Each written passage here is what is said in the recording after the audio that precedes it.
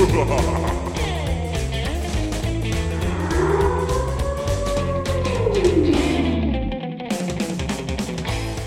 to the Nick Taylor Horror Show. Monsterforge is an extremely exciting new production company specializing on monster-related media across films, animation, games, comics, and even toys. Monsterforge was founded by 30 Days of Night creator Steve Niles and artist-animator Shannon Denton. The company is brand new, having just launched in November, so I wanted to catch up with the guys about the founding of the company and what Monsterforge has in store for all of us fans. I'll give a heavy nerd alert up front, because the three of us really geek out pretty heavy on a number of things, including The Mandalorian. But we get a really solid understanding of what it takes to launch a monster-centric production company. All of this and so much more on today's episode of the Nick Taylor Horror Show. Now, please give it up for Monsterforge founders Steve Niles and Shannon Denton.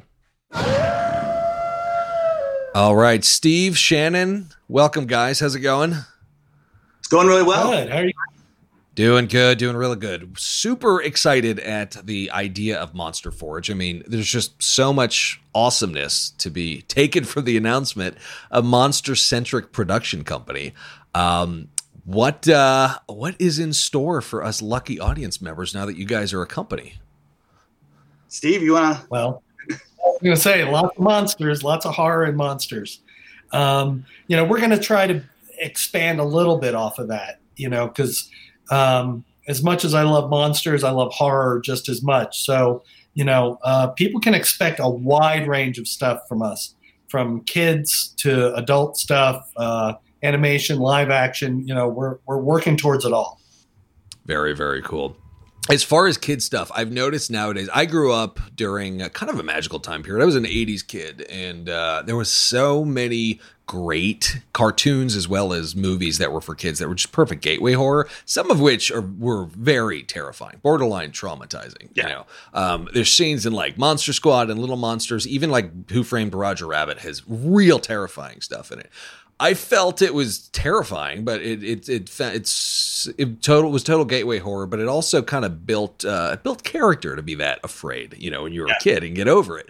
There's nothing like that now. I'm seeing so much. Even the horror centric kid stuff is very tame, and part of me is concerned that this next generation of horror fans are going to be a little harder to, or are going to be a little softer, rather. So anything you can tell us about what you have planned for children's programming? I think a big part of it, going to what you were just talking about, was a lot of stuff's very sanitized now because people are trying to make a product that appeals to everybody. And I think Steve and I, our focus is making products that appeal to us now, but also, I'm a parent, but I also remember what it was like also to watch those cartoons at a young age. And I think as long as we're pleasing ourselves, that's going to kind of be the mandate behind what we're doing in Monsterforge. So, very cool. Yeah. Cool. So what about practical effects? I mean, obviously practical is making a big comeback, and a lot of major directors and indie directors are very insistent on mostly doing as much as they can practically and then accenting that with CGI, instead of the other way around. So what are you guys thinking in terms of, monster-centric company? What are the thoughts on practical effects? I love practical effects. I mean, still one of my favorite movies in the world is John Carpenter's The Thing, which is probably the last great. I mean, even though practical's coming back now, that was one of the last great practical effects with Rob Bottin and what he did. I would just like to see more of it come back. Shannon, what do you think?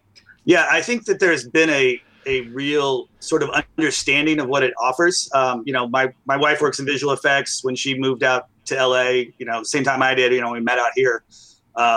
She was thinking she was going to go into practical effects, and a lot of the practical effects guys that trained her were really instrumental in sort of jumping on early to the CGI movement. And I don't think it was an abandonment out of it. It was that it was a need, because a lot of this they started being able to do stuff for TV. Mm-hmm. I think a lot of people forget TV. That was not a real genre space for a long time, just because it wasn't practical, right? Because of the speed of TV. And so CG was great because it allowed them to do TV. And then I think those same people then were very instrumental in about the time. So my wife and her friends that worked on Blade, the first one, which was largely CG, by the time the second movie rolled around and Del Toro got involved.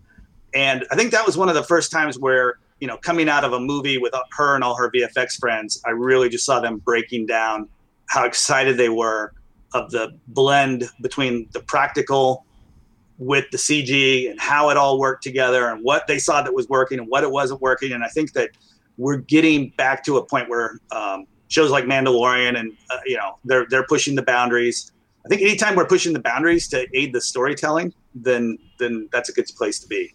Yeah. I feel like Mandalorian in particular is doing a beautiful job with their effects. I mean, I think I heard Baby Yoda is a $5 million practical effect. All the little like real micro servos and things like that. So he's super expressive, but he's the biggest like icon to come out of the past year. I think character creature icon. I think it's entirely because he's practical and he's actually like something that people can relate to.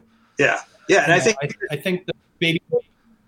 No, I was just saying, I think Baby Yoda being practical is you sense something really there, you know, unlike with CG. And, you know, I think that's, well, aside from him being completely adorable, you know, that's why I think the big reason why everybody's really attached themselves to him. Yeah. Yeah, it was $5 million well spent. Even Warner Herzog on set, who actually had never seen a Star Wars movie or anything, when he was on set with Baby Yoda, he started interacting with it and like cooing at it, even when the cameras weren't rolling. So he actually just like on an emotional level was believed it to be real in a certain way. I mean, it's just testament to the power of practical. It's a great character design too. I have to admit. You can put this in if you want, but I bought the Sideshow child figure. Yeah, I was at a CVS. Oh, do you? It's full? It's actual size. Yeah, it's actual size. Oh wow! Yeah. Individual hairs in. Yeah, that's cool. Well, is it expressive? Yeah, it's Sideshow. Yeah, well, they got the mouth right. They got the mouth and the eyes perfect. So it's very much, and he's kind of looking up at you, you know. So we have him on the floor. So that's awesome. I have to look that up. Yeah, he's pretty. Yeah, we know his name now, but I'm not going to say it because, you know, spoiler alert. Yeah, I mean I mean not to go on too much of a tangent, but I could talk about Mandalorian for an hour. But what I'm loving about it most of all is that it is. With all the movies that come out, there's so much pressure, new creatures and new locations and new characters and new. And Mandalorian is all familiar stuff. We got Jawas, we're back to Tatooine. We see a Mandalorian, which reminds us of Boba Fett. It's very grounded in all, and there's Baby Yoda. It's all grounded in the stuff that we grew up with and loved. And it's just more of, you know, what's familiar. It just feels, I don't know. Feels like we're coming home with the Mandalorian to Star Wars in a nice way. It feels like Star Wars. So I mean, I don't want to knock any of the films, but Mandalorian feels like Star Wars, and I think that's its biggest asset. Yeah. So, could you walk me through the process of founding Monsterforge? I mean, how were you guys able? I mean, your backgrounds are pretty interesting and fascinating. You guys have obviously worked on a number of movies, so clearly have a really good sense of how the business works. But could you just walk us through the process from just the original inception of the company, from an idea to actually getting the company off the ground? Yeah, Shannon. I think Steve and I have collaborated in the past, and we have a lot of the same interests. And I think it was a perfect marriage of us individually going out and creating our own things, and setting those projects up in TV, film, whatever, comics. We're in the envious position of being fans who now are pros, but we didn't give up being fans. So there's a lot of stuff that we chat about regularly that, you know, we're just fans of. We're like, hey, did you see that thing the other night? You know, and chatting. And so out of those discussions came this interest to, like basically pull our talents. And then when that started, then it was like, all right, well, who else are we friends with? Who else will we go to the comic shop with on Wednesdays, or hit Monsterpalooza, or go to Designer Con with? that are also at the top of their game, but bring something to the table. And that's sort of what started this, was just sort of a wanting to kind of create a clubhouse with like-minded people that like making things. That I think that's really sort of the, when you know, not to jump back to Mandalorian, but I think the fun that has come out of that, where you've got, you know, people wanting to get their kids involved, and, you know, you've got this, you know, adorable baby Yoda who, for all effects, is a monster. He just happens to be a cute monster. But in that episode, there's horrific stuff. That's scary monster stuff. It's, you know, you can call them aliens, you can call them monsters. And so with us, we wanted to create a company that was around the kinds of things we liked, but at the same time, you know, with the kinds of people that we want to be making this material with. I think that was the genesis of it. Yeah, for me, one of the big appeals to doing this too was, you know, I've been doing this for years and got a few things made, but, you know, for the most part, what I've been doing is selling options, and then stuff just, you know, flutters away in development. I really wanted a chance to not only work with friends, but actually get some stuff done, get some stuff made, and that was a big appeal with this. That's great. Yeah, I mean, it sounds very much like a collective, you know, of sorts. You guys are fans, but you're also makers, and probably there's countless people who are tired of having meetings about meetings, which is just textbook Hollywood for you. Yeah. But I find that there's more. It seems like this is just a really ripe generation for fan-owned companies. Like Legion M, they literally call themselves a fan-owned company. I mean, they I forgot what you call that model, but, you know, they have the investors who are all individual people, and they're all fans. It's the actual fan-backed company. But, you know, the notion of hanging on to fandom as just like a core tenet of your company culture, I think, is huge. You know, instead of we're going to make a ton of movies. What movies are profitable? Are zombies profitable? Nope. We're back to vampires. Actually, nope. It's Season of the Witch. You know, I mean, the idea of we're gonna do stuff that we love to do, and we're gonna make things because we're all a bunch of makers. I mean, that I feel like those are the kind of companies that people want nowadays, because I think everybody's just getting tired of, you know, everything else, and things that are profitable. Concepts that are profitable being churned out into ad nauseum. So yeah, it seems like this is the time for fan executives, so to speak. I think the pandemic to some degree has helped, because a lot of us that are so busy, you know, especially here in Los Angeles, where our careers are, you know, going into meetings and Hollywood stuff, we have more free time. You know, we're not in the cars. We're actually not as tired, you know, so, you know, that all that extra energy I was starting to see a lot of output out of friends that are already pretty good at getting stuff done, but levels had gone up. And so I think just that channeling all of that together has been a lot of fun. One of the meetings we had recently at Monsterforge with some of the principals, we were talking about the fact that, you know, Hollywood's geared around saying no. I mean, the entire industry, every meeting you go to, it's somebody's job to, you know, get in the way of you getting something done. And after a while, that'll wear on you. And so with the group that we've got, everybody's a yes person, because we're all fans of the material and fans of each other. And so it's really sort of just kind of exploded the creativity levels and the production levels with what we've been doing just since we started this after the announcement, which is relatively recent. Yeah, that's super cool. Are there any upcoming projects that you are at liberty to talk about? Not really.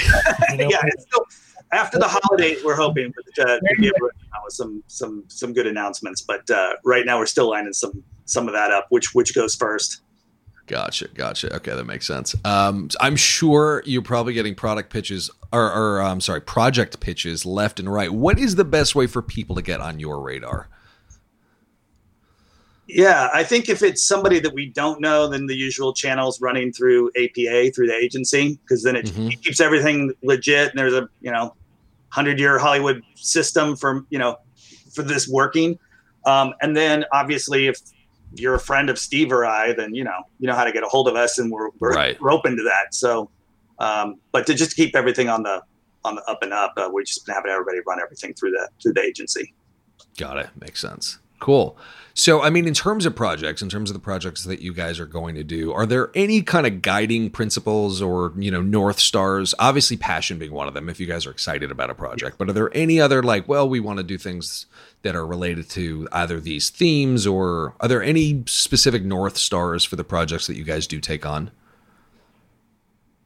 Not really. I mean, right now we're in the process. I mean, the reaction has been really wonderful.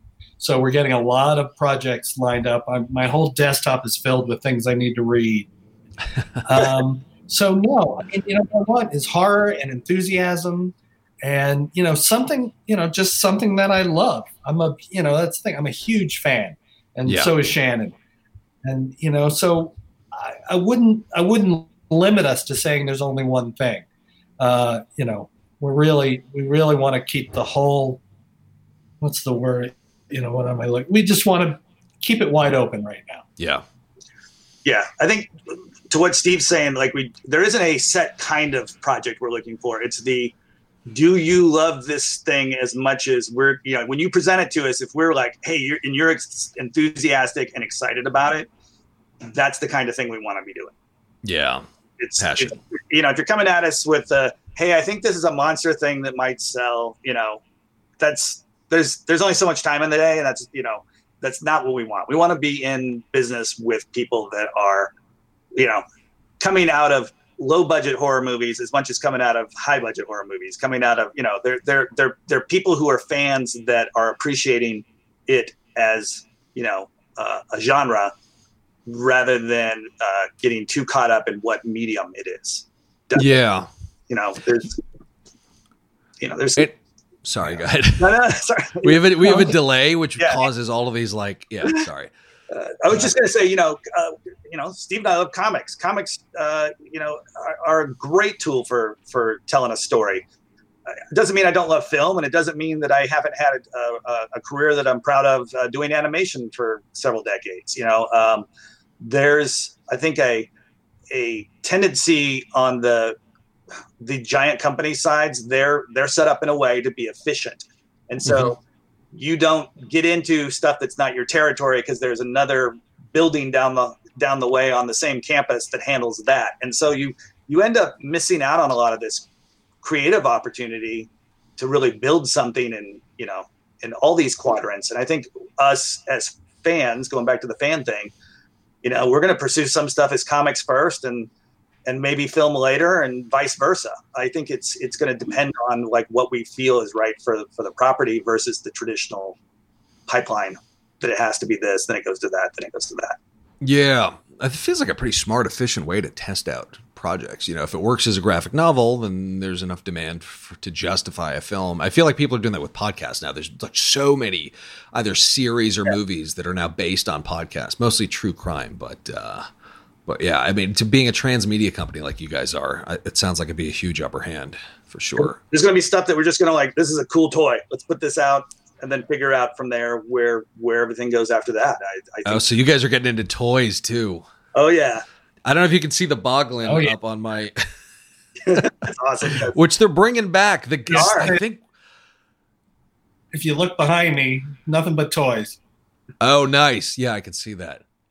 Oh, very cool. Yeah. Got a lot of just a lot of old school Frankenstein. Just Frankenstein. That whole cabinet is just Frankenstein? Yeah. Oh, that's super cool. I love the head. Hang on, I'm going to grab something. I'll be right back. Hang on one second. Right. Okay. How's the sound, Steve? Hey, I can hear fine. There's a weird delay, but aside from that, I'm okay. Yeah. Should we talk about bringing Bernie to life? Oh, yeah. I just bought this on eBay for a criminally low price, but this is an actual head of Alfred Hitchcock. Wow. It's molded. Wow. It's molded from his actual face. The dude, it's like a practical effects artist. Yeah, it's a life mask. That's awesome. Yeah, wow. It's hard to hang, so it's just kind of been sitting around. Yeah. But is that what's that? Is that actual size? Yeah, it's cast from his real face. Yeah, he's a big head. Yeah, he did. Yeah, wow. Yeah, he was a big guy. He was definitely a big guy. But yeah, it was like $100 on eBay. I was like, yes, please. Yeah.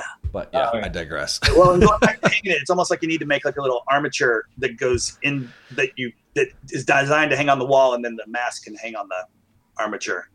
Yeah, or like a mannequin head or face that goes through, and I can probably affix it to that. I'm not sure if something like that, but yeah. Well, yeah. I mean, now I want to go down a rabbit hole about toys. Are you guys getting in on like the vinyl toy craze, like designer toys? James Groman is one of the principals that was in our announcement, and we're so excited to be working with James. I mean, from Mad Balls to all the vinyl toy stuff that he's doing, the Metal Sloth thing he's been doing with Expanded Universe and a million other companies. Once going back again to the fan thing, the people that we run into at Designer Con, that we then run into our friends purchasing the same stuff at the same time, those kinds of shows where Comic-Con, same kind of thing, where you're standing there and you're like, this person's a director, this person's a live action actor, this person makes cartoons, this person makes comics, this person makes toys, but we're all geeking out over the same, Creature from the Black Lagoon sculpt or t-shirt or whatever.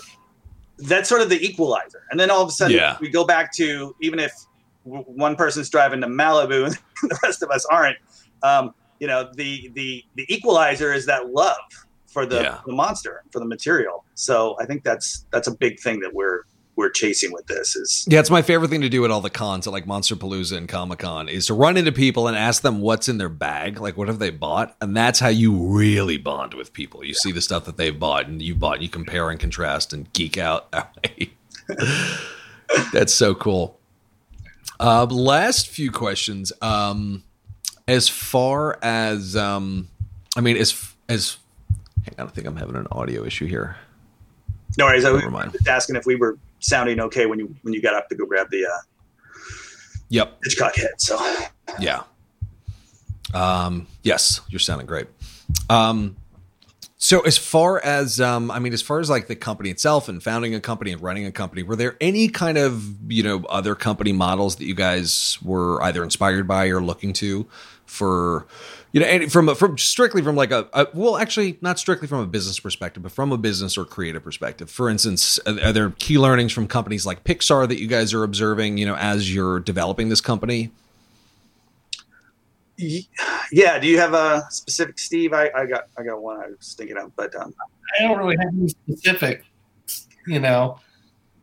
Shannon, Yeah. I think a lot of it too is that we didn't want to become one of those companies where Steve and I suddenly can't write comics or TV or scripts anymore because we're so busy running a company. That, to be honest, that was one of the primary things. As much as we want this to grow and get big, we don't want to give up our creative side in any way. I want to be still sitting around with the toy designers doing toy. I've worked for Toy Biz and Hasbro and Mattel and all these guys. I want to be involved in that. So that to me is the fun part.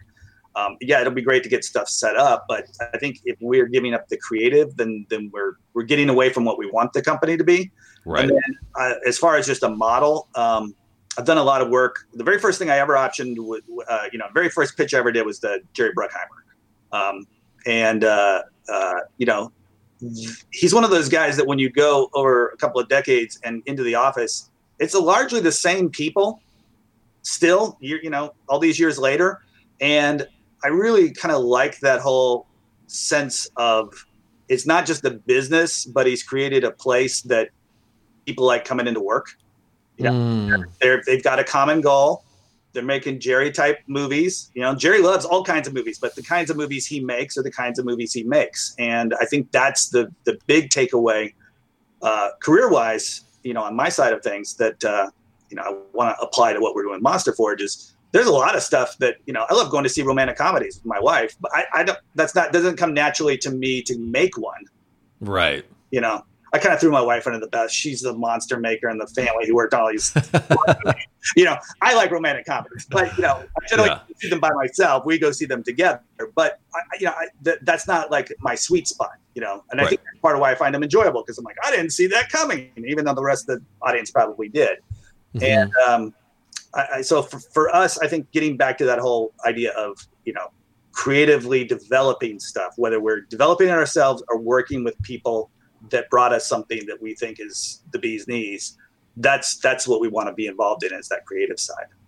Very cool. So just strong focus on the future. But it also sounds like you guys have a real just appreciation and reverence for older horror, like Hammer films have been referenced in the past as far as you guys and your overall DNA. I mean, can you speak to the importance of like the Universal films and the Hammer films and how they are going to play into the DNA of this company? Oh man, I grew up on those. I grew up on the classics. I absolutely love them. I have wonderful memories, of especially the Universal movies. One way that we're really trying to address the classics, actually, I was talking to Shannon about this. You're familiar with Bernie Wrightson.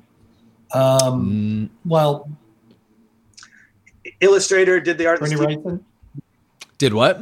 He created Swamp Thing. Okay. Did the best illustrated Frankenstein that's ever been done. Whoa! If you have a chance, just look up Bernie Wrightson's Frankenstein, and you will see some of the most amazing illustrations of your life. Well, one of our partners in this is Liz Wrightson, who represents the Bernie Wrightson estate, and we're hoping to bring some of Bernie's work to life. Wow. And to me, Bernie and I were very close friends, and Universal and Hammer were just a huge part of our friendship. And when you see his art, you'll understand. Wow. It's just absolutely bringing a classic to life. Cool. All right, yeah, I'm gonna have to check him out for sure. If you've seen any of the Stephen King books where there's illustrations in it, Bernie was Stephen's choice. Oh, all right. To do a lot of the, he did the Creep Show comic. Oh, okay. Yeah, I know. I think I know his work. Yeah. Okay. I'm gonna have to, because I collect a lot of art books, like horror specific art books, like Basil Gogos and everybody. I don't know how he didn't cross my radar before, but I'll definitely check him out. There's a lot of people out there. You're in track of everything. You're in for a treat. So that's a joy when you discover something new that's awesome, and it's a sweet place to be. Cool.